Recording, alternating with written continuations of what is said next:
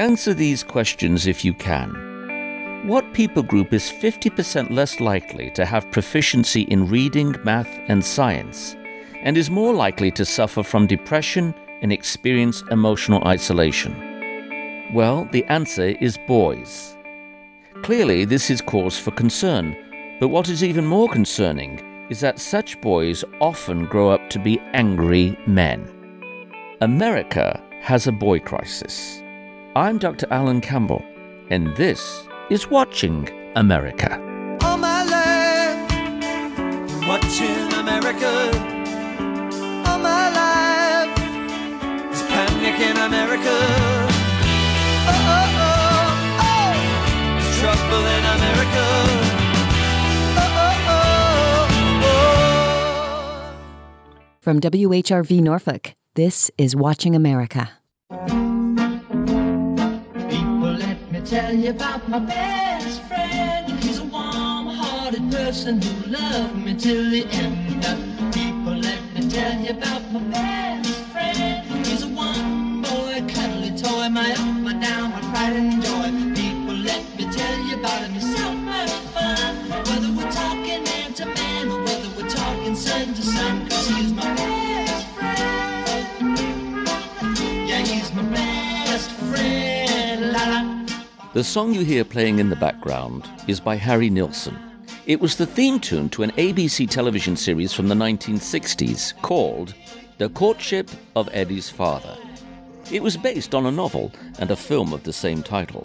The series starred Bill Bixby as the loving and attentive father of a young boy. Each week, American viewers witness Bixby's character try to help navigate his son into complete manhood.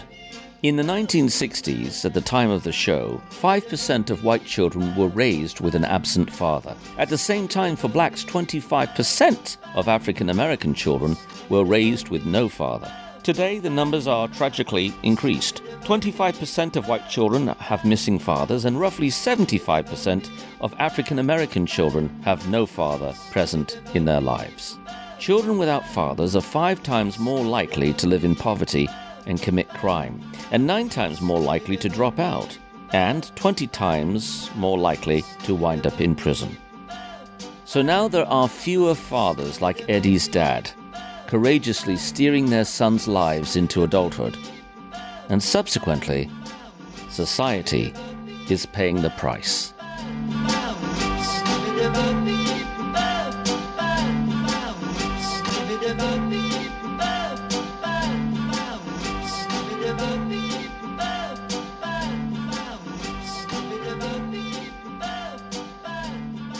I am so pleased, so delighted to welcome to Watching America Dr. Warren Farrell.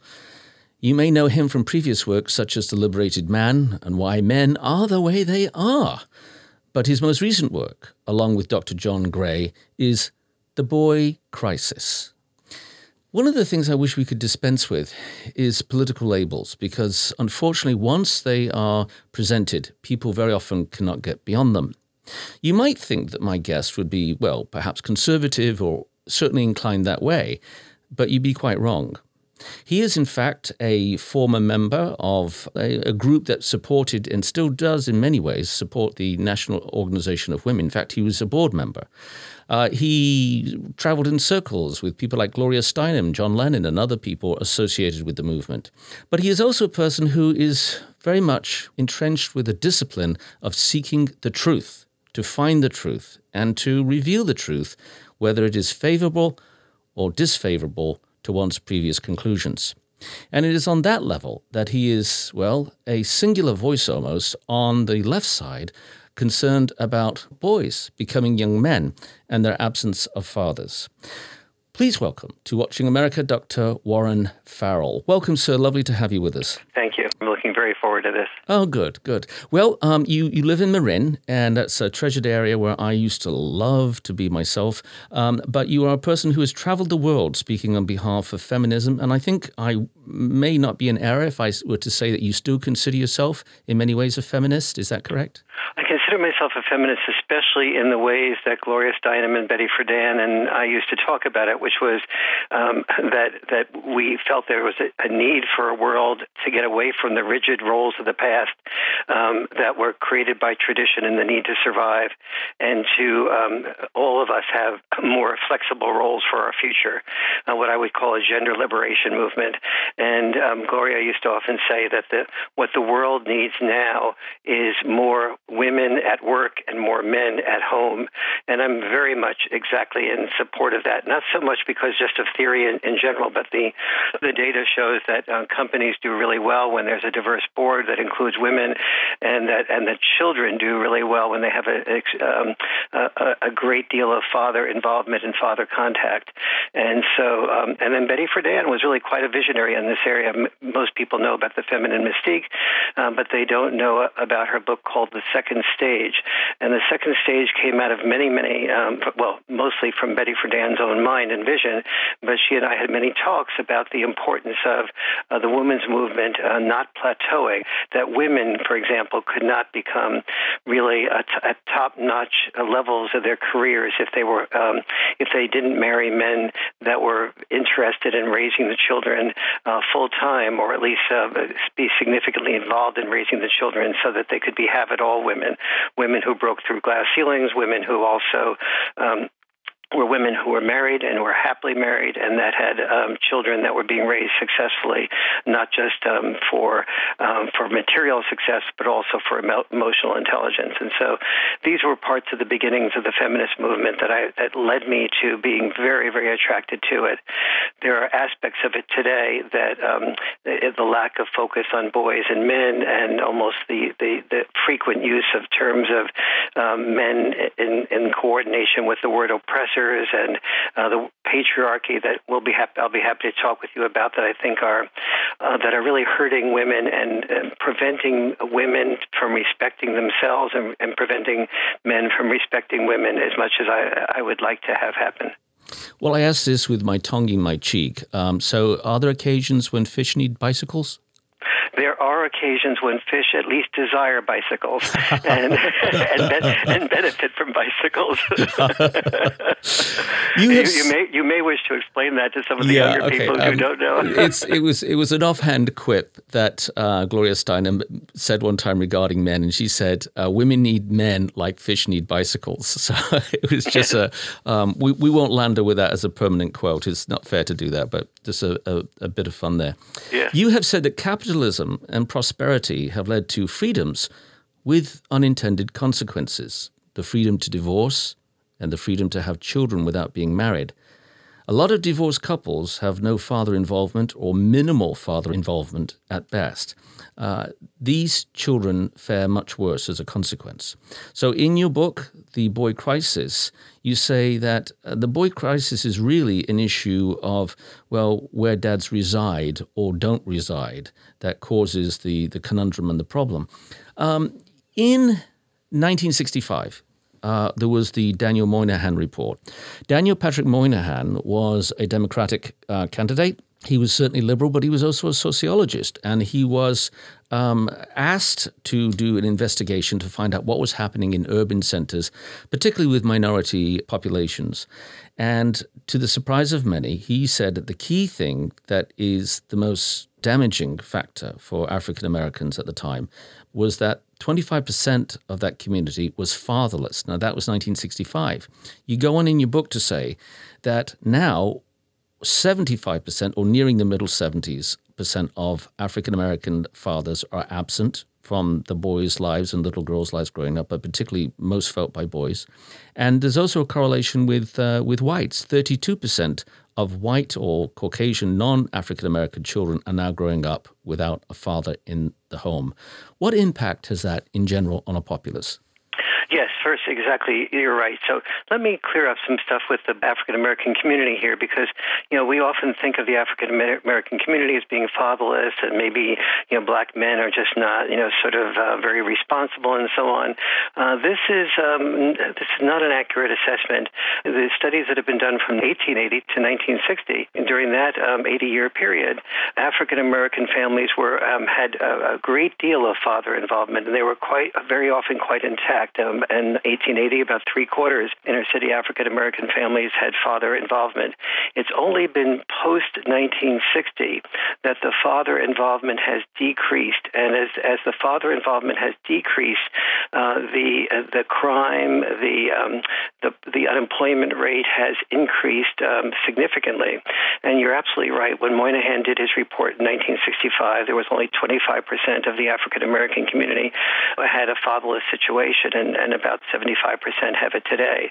And the Caucasian community, it has increased 12-fold from 3.1% in 1965 to 35% today.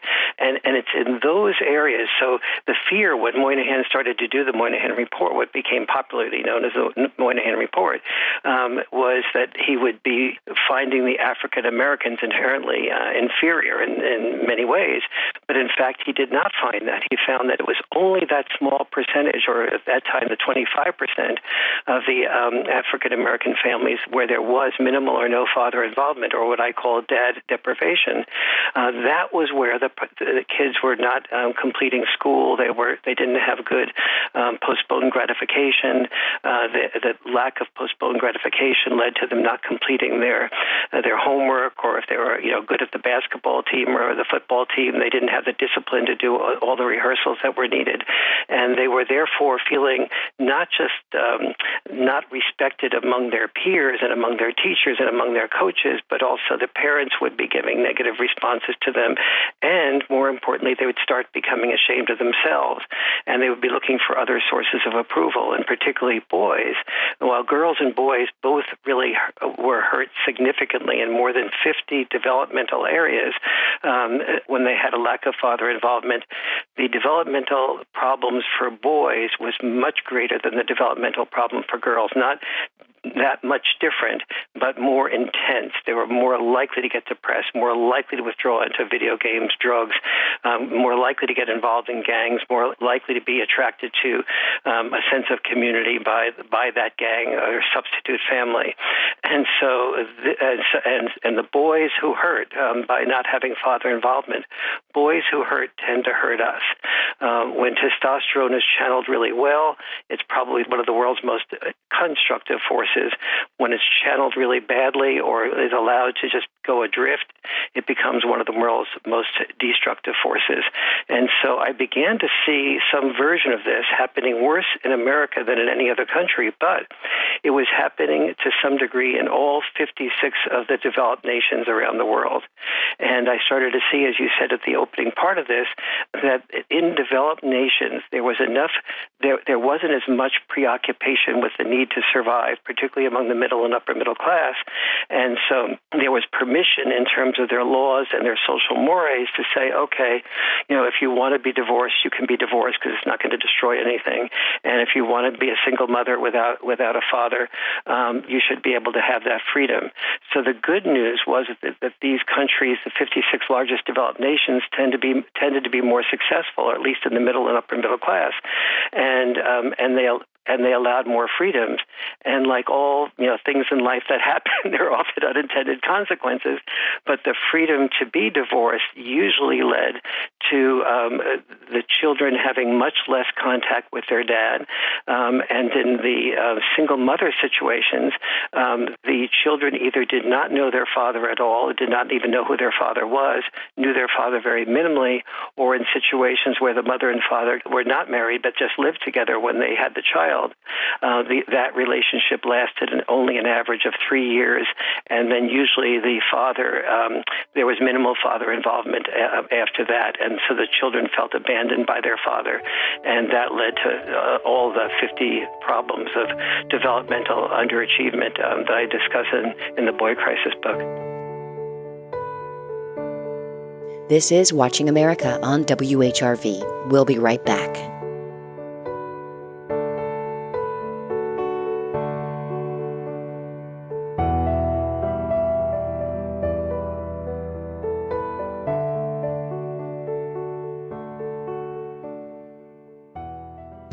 I'm Ira Flato. On the next Science Friday, many black outdoor enthusiasts say they don't always feel safe hiking, birdwatching, or just enjoying being outside. It's been bubbling for a really long time, and in the environmental sector, it's been bubbling in very particular ways. Making the outdoors more inclusive on the next Science Friday from WNYC Studios. Friday at 2 on WHRV, public media serving Eastern Virginia. On this week's Wait, Wait, Don't Tell Me, COVID-19 survivor Tom Hanks describes how he will save the world. We have not only been approached, we have said, do you want our blood? Can we give plasma? And in fact, we will be giving it now to the places that hope to work on what I would like to call the Hank scene. I'm Peter Sagal. Join us for The Cure for What Ails You. That's Wait, Wait, Don't Tell Me from NPR. Saturday at 11 on WHRV, public media serving Eastern Virginia. If you're just joining us, you're listening to Watching America. I'm your host, Dr. Alan Campbell, and my guest is Dr. Warren Farrell. He has written and produced the book, The Boy Crisis, which is an examination of where our society is today, with largely the absence of fathers and the lack of affirmation for young boys who eventually become men. Well, in general, you've said that, particularly when you have people cohabitating, as the term used to be used, living together, men typically stick around on average for only about 4 years. With continuous involvement in the lives of their children. One of the things that I think is misleading and unhelpful is, again, as I alluded to at the outset of this program, is this concept of like, oh, that's a left issue or that's a right issue and what have you, as if we have to check all the boxes off to be truly aligned and faithful to whatever given group we associate with politically, when in fact it's just a human issue. I think nothing bears this out better than Larry Elder, who is considered a conservative, came on this show decrying and very concerned about the issue of, in not only the African-American community, but specifically he was talking about the African-American community and the devastating effect it has. So there was a lot of people who said, well, what do you expect? He's a conservative. Recently, Denzel Washington, and I want to play a clip with you, interviewed by Roman J. Israel, Esquire, brought the same issue up. Now, Denzel Washington is hardly to be considered a conservative, not at all. But he expressed precisely the same thing of concern that you have and Larry Elder. So it seems to be neither a left or a right issue. So let me play the clip. I'd like to get your response. Here's Denzel Washington. You know, incarceration rates in America has been a problem, especially as opposed to minorities. Do you think we've made any headway? I think it's more important to make headway in our own house. By the time the system comes into play, the damage is done. They're not locking up 7-year-olds. I was in Chicago a couple of 3-4 weeks ago, and we saw these little kids on bikes with masks on the side of their head, like 5 or 6 of them. And the driver said, yeah, they're little yummies. I said, who? He said, little yummies. Look up, Google Lil Yummy. Lil Yummy was an 11-year-old murderer, and he got murdered at 11 by a 14-year-old. Wow. Who's doing life now and a 16-year-old. That makes no sense. You blame the system? Where was his father? It starts in the house. It starts in the home. And yeah, well, my father got locked up. Well, where was his father? Yeah. So clearly a deprivation of fatherhood. And again, I want to emphasize, we're not saying it's exclusively in the African-American community, but you can hear in Denzel Washington a combination of utter frustration with this one factor being so, in many cases, blithely overlooked. But Denzel Washington is right on target. And here's what I learned when I submitted the proposal for The Boy Crisis. I submitted it as having 10 to the publisher. I submitted it as having 10 causes. And as I started researching each of those causes, I started realizing that they were all secondary causes, except for the lack of father involvement. So, for example, if a boy grows up in a single mom home and he goes to a all-female school, he has no male role model, so he's very vulnerable to being seduced for a pretend family or a quote family by a gang leader and saying, you're going to have a real family here, or a drug dealer, because he doesn't have the postponed gratification to really achieve on his own, to make money easy is very, very tempting for him. This is also true in Caucasian communities and Hispanic communities where there's no father involvement. And so this major problem here begins to be felt by this in these types of families where there is that lack of father involvement. But if there's no father involvement in the home, and then the boy goes to school and there's no male teachers, that's when it begins to be a problem. Whereas if there is significant father involvement at home and he goes to school and there's no male teachers and male role models, it doesn't have a huge statistical impact on the average boy because he has that secure parenting, that father involvement. When I say father involvement, I mean a father that's really engaged with the boy, that and particularly does what I have come to call dad-style parenting. My research led me to understanding that there was really about 10 differences between the way dads tend to parent and the way moms on average tend to parent. And obviously sometimes these are reversed, but one of those differences tends to be things like roughhousing. And you'd think roughhousing is just fun between the mom and the dad, and oftentimes when there is roughhousing, moms go, "Oh my God, I feel like I just have one more child to monitor," and the father. And then, but moms will try to sort of say, "Okay, I don't want to be controlling, and the kids are having fun, so okay, I'll keep my mouth shut." But I'm just afraid that sooner or later one of these the kids are going to get hurt, and I just can't handle that. But I'm going to keep my mouth shut. And sooner or later, the mom is about 99.5% likely to be right, and the children, somebody cries, somebody gets hurt, and so the mom says to herself, all right, maybe now Dad will learn. But Dad doesn't learn, and Dad goes, okay, Jimmy, you shouldn't put your elbow in your sister's face like that.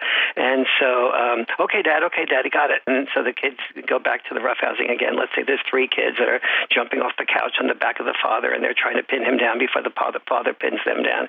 And so they promise to be really, thoughtful of their sisters' or brothers' needs, or empathetic in some level. And then they completely forget about it because they are experiencing what psychologists call emotional intelligence under fire. And under fire, those promises are not kept. And so now, and the mother is going, all right, now at least, this has happened twice in a row, Dad will learn his lesson.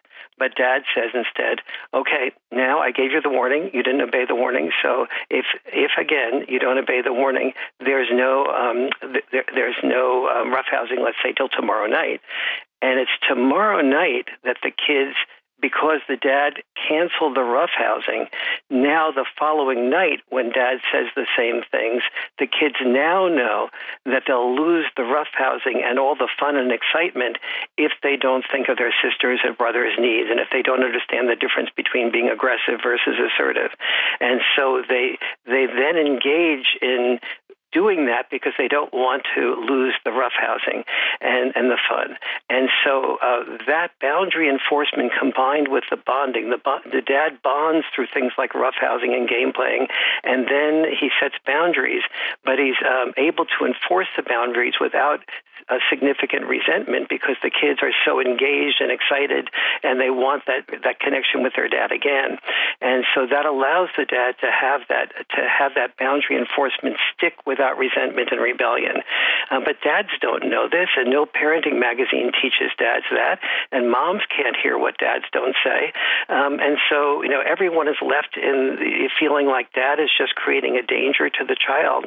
And when I did the research for the boy crisis, what I discovered was that this type of father involvement was highly connected to a child being likely to be more empathetic, because the child's required to think of his sister's or brother's needs, or vice versa, and it also having better social skills, because the child is now beginning to discover the difference between being assertive versus aggressive, and is also required to have postponed gratification. Instead of getting, pushing the sister away immediately in order to win, they're required to sort of win much more subtly, and it takes longer to do it that way. And that postponed gratification becomes the single biggest predictor of success in school and in life in general. Now, I don't know of a single father that explains this to moms in a loving, caring way that also then listens to moms' contributions, like when is rough getting too rough, and when is climbing too high in a tree too high. And what I discovered was, in researching what works best for children, it's not father involvement alone, it's not mother involvement alone, but it's checks and balance parenting. And this is what leads to the average child, girl or a boy, having much more success in life, not just in financial success, but also emotional success. If you're just joining us, you're listening to Watching America. I'm your host, Dr. Alan Campbell, and my guest is Dr. Warren Farrell, with co-author John Gray. He has written and produced the book The Boy Crisis, which is an examination of where our society is today, with largely the absence of fathers and the lack of, affirming, the lack of affirmation for young boys who eventually become men. One of the things that I found very interesting, Dr. Farrell, was you spoke about boundary setting and boundary enforcement, and you gave a particular vignette elsewhere, which I've heard, where you speak about bedtimes between mums and dads. And you said that a mum, for instance, would say, you've got to go to bed at 9 o'clock. A dad would be more lenient typically, although nobody's monolithic, everyone's different. But in general, the dad will say, no, you can stay up to 9:30. Mum will say, what? That's ridiculous. They've got to go to bed. No, let them stay up. But you got to get your homework done and what have you. So what happens is the kids don't do their homework initially, and dad says, you got to go to bed at 9:30. Mom's horrified. She says, okay, we can't have you go into school tomorrow without your homework. So what happens is the child or children wingle away to be ensure that they get to stay up later, where the father initially seems harsher, but according to your observations, instills a kind of an innate discipline that, to no fault of the mother, because of her nurturing status, isn't more inclined to follow through with. So if a child is, for instance, told that he can't have ice cream if he doesn't get a chore done, the father's more likely to say, no, you can't have ice cream, where the mother will renege. Now, I have seen this lived out over and over and over again in my own marriage. Yes. And my wife's a wonderful mother. But she will misconstrue, or at least did years ago, misconstrued my intent, which was not to cause pain for the sake of pain, but to say there's a consequence for not following through with a particular action. With this absence sometimes of fathers in an environment, what can single mothers do? Because I'm conscious of the fact that there are people listening right now, there are women who are listening right now, and they are saying to themselves, well, this is all fine and dandy, the man isn't here, what am I supposed to do? And they're slapping their hands on the steering wheel as they drive, listening to us. You have actually come up with a list, and this might be a bit of a guide for all of us to consider your measures here, for 4 must-dos if you are going to be divorced. Yes, absolutely. So the 4 must-dos are, first, that if there is a divorce, that there be about an equal amount of time that the children spend with both their dad and their mom. Number 2 is that that dad and mom live within about a 20-minute drive time from each other, so that the children, when it gets much more than that, what the children end up doing is resenting going over to the other parent's home because they're having to miss their soccer practice or having to miss a birthday party of a good friend, and that creates a tension and a resentment that isn't healthy. Number 3, and this is probably the second most important, is that there is no bad-mouthing that the children can detect from mom to dad or dad to mom. Because when you bad-mouth the other parent, it's one of the worst forms of child abuse for the child, because half of the child is the father and half of the child is the mother. And the child looks in the mirror, and let's say a boy is hearing that his dad is irresponsible and a narcissist, let's say. Well, the boy is looking in the mirror, so he says, well, maybe I'm a narcissist like my dad, or maybe maybe I'm irresponsible. Or Dad says Mom's a liar. Maybe I'm a liar. I did lie to so-and-so last week. And the boy begins to inhabit the negative statements made about the father. The boy begins to feel like that's maybe inherently him. But because he can't take that statement and go to Mom and argue differently without getting into an argument with his mom, he keeps it to himself. He can't go to his dad and say what Mom said because he's afraid of getting Dad and Mom back into an argument about that again, which only increases his destabilization. And so he just keeps it to himself, which is the beginning of boys having problems when they keep feelings to themselves, especially if they don't have good mentors or good faith-based communities to turn to, or to Boy Scouts or some other avenue that they can open up and share some of their internal experiences. So, and the fourth is that, and this is the most recent data, is that the children who do the best are ones whose parents are going into relationship counseling at least once a month, but ideally more than that. And it should not be just emergency counseling, because when emergencies come up, fathers and mothers tend to do bottom line type of statements like, he's this way, hey, she's that way, and they don't really understand the best intent of the other parent. And so so it's important to be involved with a counselor if you're in a poor community or you have a poor situation yourself. There are many community counselors that are available for very reasonable prices or sometimes no cost at all. Your most important responsibility to your children is making sure that you communicate with the father effectively for the children's good directly, but also for the children's good indirectly, so that children can see that there can be disagreements and problems that come up, and that there are ways of solving those problems that work. I'm speaking with Dr. Warren Farrell, with his co-author, Dr. John Gray. They have co-written together The Boy Crisis, which is a thorough examination of, just that, the crisis of boys not being affirmed and also being at considerable disadvantage in our society today.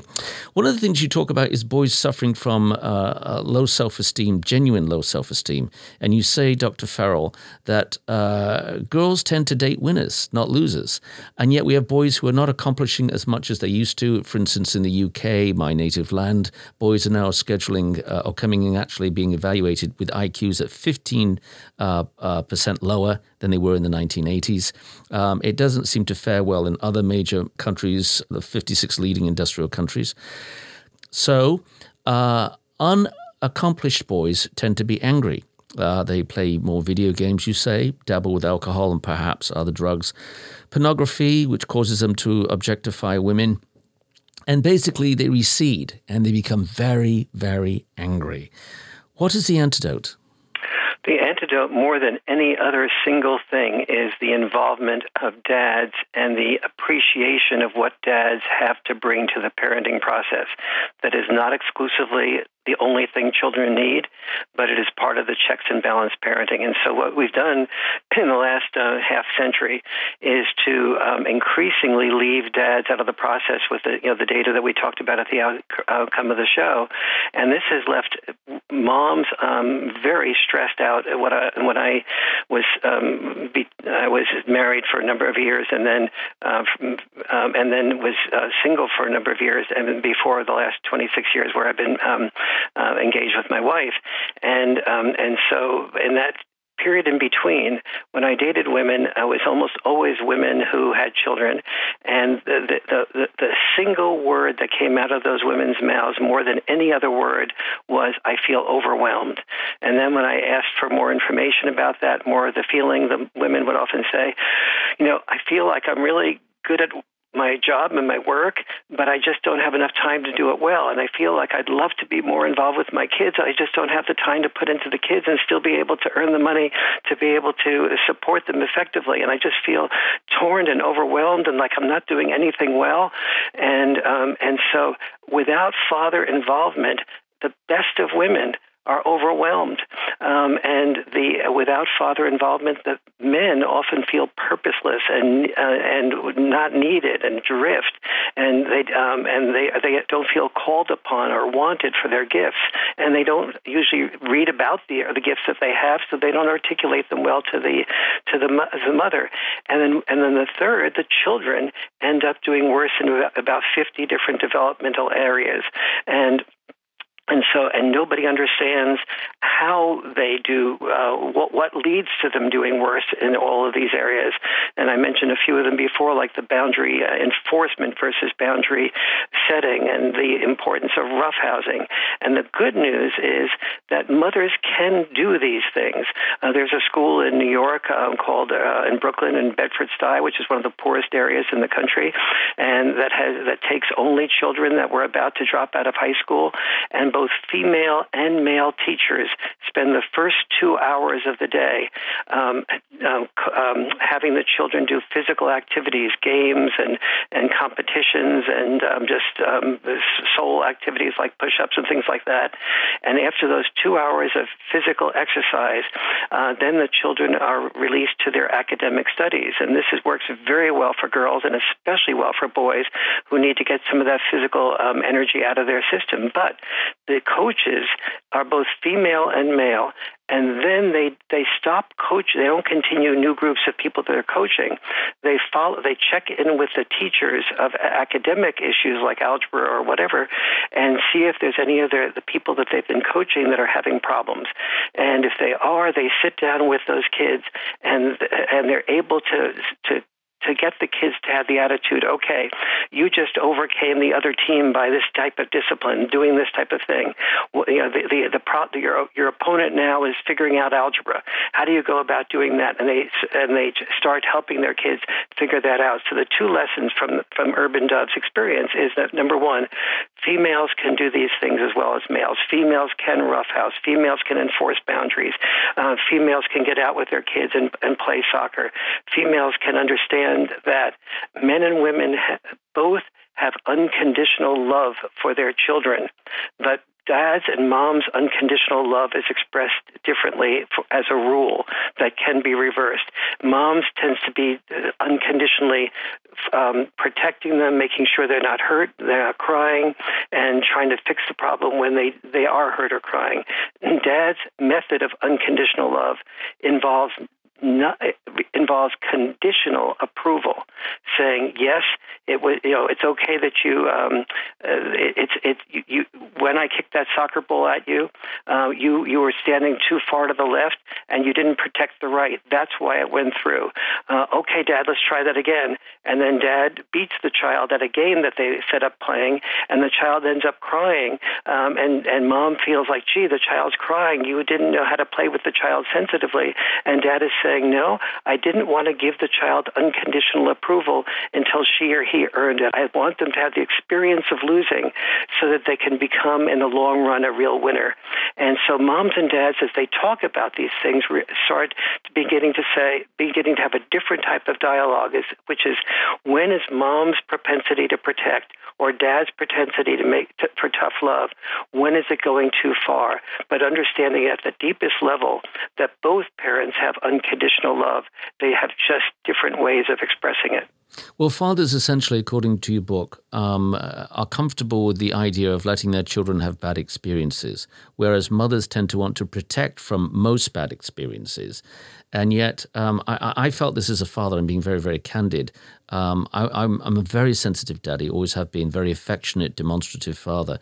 But sometimes my wife could not understand why I would witness my sons struggling with things. And it wasn't that I was indifferent, but I wanted to see them, the old proverbial thing of you can't help a bird out of its baby bird out of its egg. It's got to peck away and get out. And there's this need for the strengthening, which sometimes I think women don't always fully grasp. I want to move on to another aspect, which is a great frustration for me and has been for decades. I am an academic. I've been in the classroom, and every campus that you go to across America, across the land, has a charter and a decree of money which is given to a women's center. There's women's centers all over America on college campuses.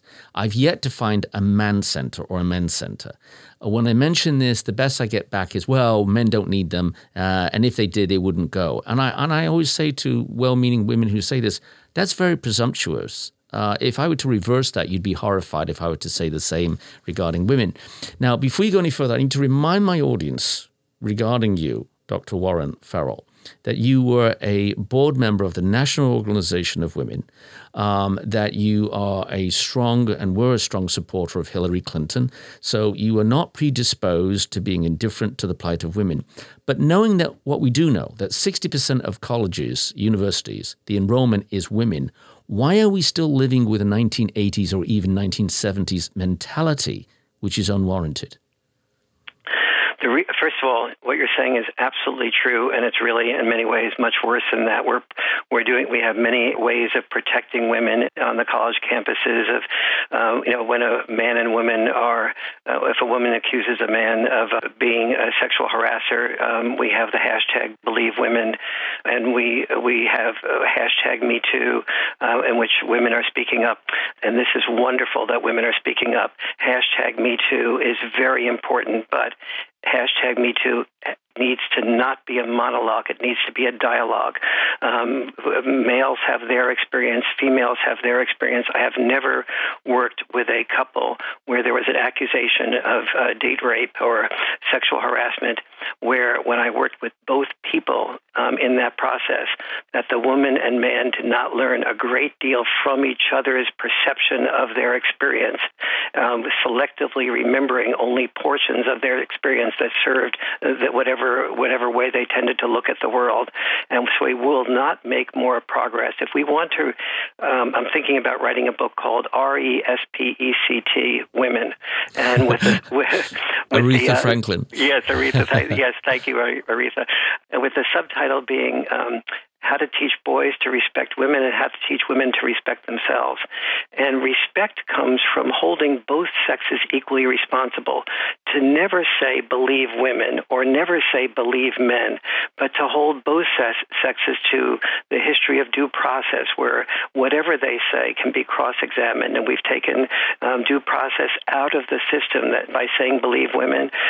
Due process in colleges and universities has been virtually eliminated. The lawyer for the boy is not allowed to cross-examine the female or even the female's lawyer in most cases. And these are things that lead us to not respecting women, because you talk to CEOs and who used to love mentoring women and be very successful at it.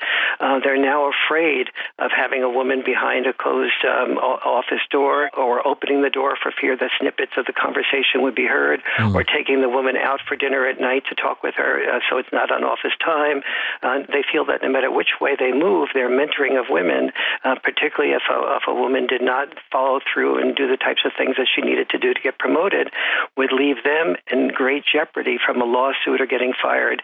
And so we respect women the most when we hold women and men equally accountable, when we believe neither one inherently, when we don't just hear a monologue of hashtag Me Too, and when we create a totally different culture about our attitude toward fathers. If we look at almost all TV now, when there's a father portrayed, there's a father portrayed as a sweet but bumbling, either a jerk or just not very competent. And we all have our laugh, but this does not, if our sons are growing up with hearing the future is female, and fathers are bumbling fools, or some version of that, it doesn't leave our son very inspired to feel that they will be respected and then to have a future of succeeding. So, and every woman who's hearing your woman friend that's listening to you, she would probably in a different sentence say, that men always keep their feelings to themselves and they're all filled with anger. Well, if men are filled with anger and keep their feelings to themselves, all the more reason we need a men's center on campus and a men's studies on campus to help men talk about what are they holding in, what are the messages that they get that allow them to that don't allow them to share their anger. And if there is a psychologist on campus, we now know that 75% of the people that see psychologists on campus are women, but 75% of the campus students, even though they're less than 50%, 75% of the ones that commit suicide while they're at college are men. And so if that's happening, doesn't that signal to us that we have all the more need to have boys and men be encouraged to open up, express feelings rather than repress feelings? And when we tell them that males are entitled and they're just sons of the patriarchy, this does not allow us to understand that the toxicities that are associated with masculinity did not come from male entitlement. They came from male sacrifice. The expectation of boys and men in every generation to fight in that generation's war. And if you're going to learn that to be a male, you have to be disposable at age 18 or thereabouts, that you're going to train yourself for disposability in order to be a hero, in order to be recognized and valued by the society. And that's a social bribe to be valued by being disposable. That's the core lesson of masculinity. That's not about entitlement. That's about training men to sacrifice themselves so they will potentially die so that women and children and other men can live and your country can be protected. And so we have to understand that, yes, males have developed lots of toxicities, and men's studies centers are needed to help develop a new type of masculinity that doesn't have to incorporate that toxicity, but also to help the country look at the pressures that we put on men to have to, for example, when they're boys at age 15, be expected to take the sexual initiatives first, and then we blame them if they take it too quickly, and we call them a wimp if they don't take it quickly enough. These are all the types of things that we all need to study because we're all in the same family boat. There's no such thing as only one sex winning. When only one sex wins, both sexes lose. I have that written on my desk. I was going to go there. Oh, do you really? Yeah, it was going to be my next quote for you regarding that.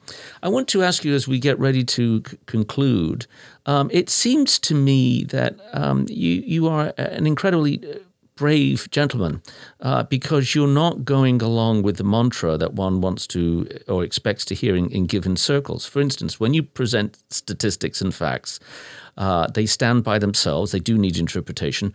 But nonetheless, the material is there. And yet you have been associated with a body, and I don't say this disparagingly or unkindly, the National Organization of Women. For instance, when you discovered the wage gap discrepancy, that to a large extent it was a myth with some qualification. It's not a myth that men make more money, but you discovered that it was actually because of their involvement, their incredible diligence of staying at a job, working longer hours, very often doing dangerous work outside where women are less inclined to do that.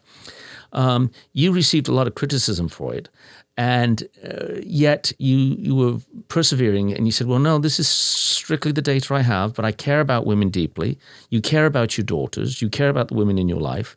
How do you deal with critics who cannot get beyond the given expected outcome despite the results? First of all, I would be lying if I said it wasn't hard. A lot of my friends, almost all of my friends, were feminist in orientation, and only a few of them have taken the position that I really want to hear your perspectives and I want to read them, and I also want to talk with you about them and that type of thing. Many of them have disconnected from me, and that's really sad for me, and it leaves me in a very lonely place because I am more politically liberal, and I am, very, very focused on making sure that both sexes are served well with the same philosophy that I just shared with you a moment ago. And so I can't say that it is easy. I am fortunate that I feel like I do have a trust in myself that I'm doing the very best I can for everybody. Mm-hmm. And I'm fortunate that my wife reads what I write and reads it even before it's published and gives me feedback, and I let that go out to, that I let my drafts of my books go out to many, many other women as well and make sure that I'm not missing anything. And so I feel very secure in what I'm putting forth. And at the same time, it feels lonely because I'm supported oftentimes. The people who, when I went out to, for example, Iowa to interview the presidential candidates out there a year ago, April, and I interviewed about 10 of them, and 7 of them are on my website, or on the YouTube channel, and talked to them about the importance of father involvement and to articulate the boy crisis as part of their campaign, and the candidates themselves were really quite receptive to it, but the campaign managers said, "Oh no, we can't do that because if you're saying fathers are so important, that's going to make our mothers that are single mothers feel like they'll make them feel criticized." Yes, yeah. We want women to have the priority of whether or not they want to be the primary parent after divorce. So we can't bring that up. And to a person, the candidates who were receptive or ultimately were not able to articulate it, there is a resistance on the part of political liberals to understand and honor the importance of fathers, what boys are going through, the importance of men's studies as well as women's studies, the importance of gender being a dialogue and not a monologue, the importance of creating a gender liberation movement where both sexes are free from the restricted roles of the past to more open and flexible roles for our future. This is a fight we must be all in together, and the Democrats and liberals are missing that, and as a result, they're opening up the door for conservatives who are much more focused on family and father to make progress among the parents who are voters of multi-millions of boys who are having problems. And if conservatives articulate understanding these problems when liberals don't, there's going to be a loss of some very significant voter base, just purely speaking on the political level as well. We as liberals are making a big mistake by not having our empathy and our inclusiveness extend to boys and men as our partners. Dr. Warren Farrell, I love living in America. I'm enchanted with this land and the people that inhabit it. But you are in the top tier of somebody I admire because of your integrity and your sensitivity. And all of your work doesn't seem to be, despite the titles, The Boy Crisis or The Liberated Man or Why Men Are the Way They Are, it's not banging a drum in favor of one gender over the other, but rather promoting, if you will, our humanity, our humanness, to say it differently. And everything that you do is placed, I think, from a perspective of love. You might shy away from that as an academic, but it is easily perceived. I want to thank you for honoring us by being on Watching America. The book is entitled The Boy Crisis. It's co-authored with Dr. John Gray, and my guest today has been Dr. Warren Farrell, a gentleman, a kind soul, and somebody to give us reason for great hope about our future and being more sensitive to each other. Thank you so very much, sir. Thank you. It is so wonderful to be so heard by you, to sort of have you recognize the love that's involved in all of this and be willing and courageous enough to articulate that and to ask great questions and to listen so attentively. Thank you so much for caring. Come back and contact us when you're ready with your next work. I'll put you at the top of the list. God bless you, sir. It would be my privilege and pleasure. Thank you. Thank you. Take care.